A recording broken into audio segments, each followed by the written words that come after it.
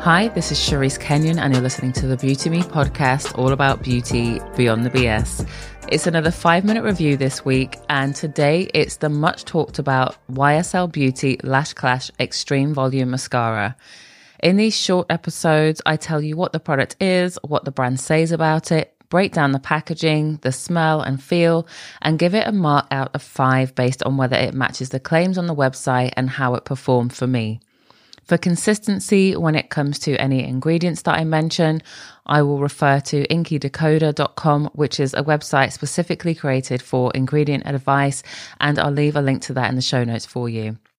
So let's get into YSL Beauty Lash Clash. First of all, the packaging. It's very simple. It's super chic, as you'd expect from a pretty iconic beauty house that has its roots in fashion.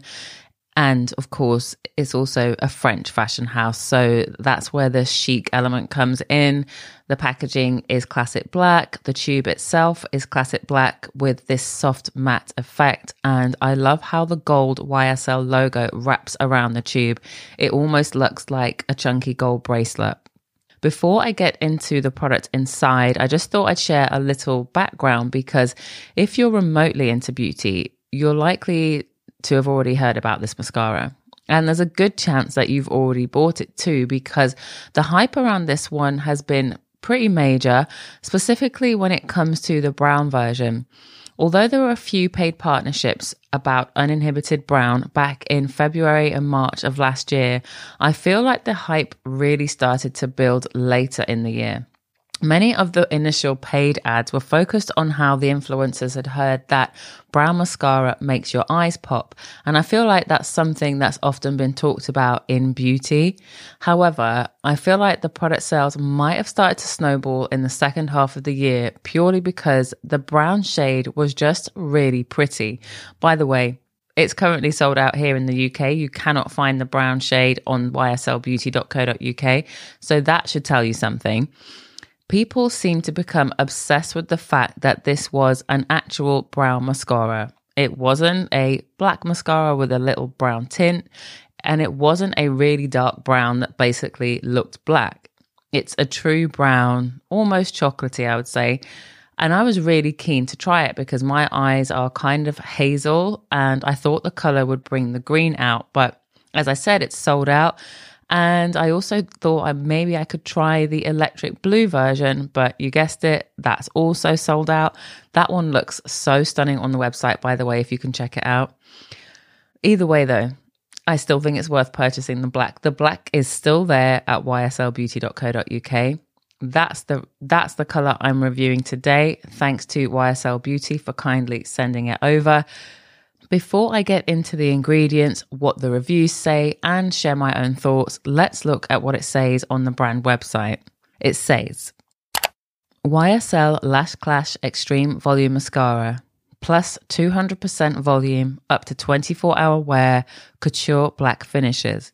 Meet Lash Clash, YSL Beauty's game-changing mascara. Elevate your lash look. A couture mascara that delivers extreme buildable volume, lengthening look, and an intense finish. The oversized mascara brush, lash caring formula with no added fragrance, deliver buildable extreme black, brown, or blue color with all day long lasting wear. I kind of stumbled through that sentence because I think it's been translated from French. It doesn't matter though, because whatever language, I'm going to let you know now. 0 lies were told. I will come back to that later though. For now, let's have a quick look at the ingredients. To be honest, when it comes to mascara, I wouldn't normally even bother looking at ingredients. I feel like they are pretty much always made in the same way with the same ingredients. But I thought it was worth checking this one out because it does feel different on your lashes. On the website, there's mention of Iris florentina extract.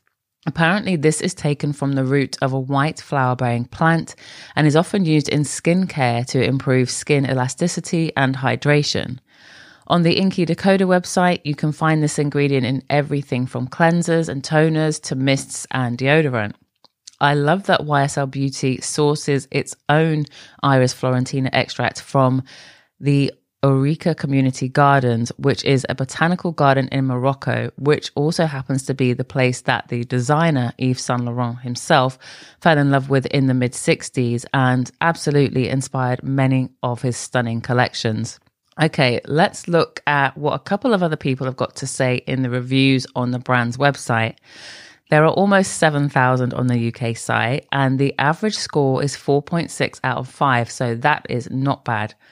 As there are so many reviews, I'm going to go to the most recent because just like when those first paid ads came out, many of these reviews seem to date back a whole year to last February. So one review that was just left a couple of days ago says, I bought for myself like a Christmas present. I'd already tested many times and I loved it.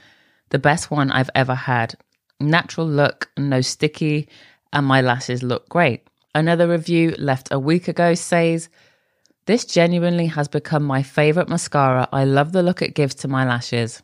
I have quite fine eyelashes, so this gives them volume without looking clumpy or like spider's legs. That is sometimes the effect I sadly get. It is waterproof, so does stick around for the full day, and I haven't noticed any smudging under my eyes. I have actually worn this going into a steam room and sauna, and it barely budged. That being said, it's quite difficult to get off, but that can be expected from any waterproof mascara. I agree with most of what this person said, but I don't believe this mascara is classed anywhere as waterproof. It comes off with a cleansing balm for me, and I haven't seen it described on the website as waterproof. However, it does claim to be 24-hour smudge resistant, so I think that's why this reviewer is saying they find it harder to remove. So finally, my personal thoughts. Let's see if they match up with those website claims that I read out earlier. The first one was buildable volume, and I can say it absolutely delivers. From the first coat, you'll see results, so you can leave it there if you like.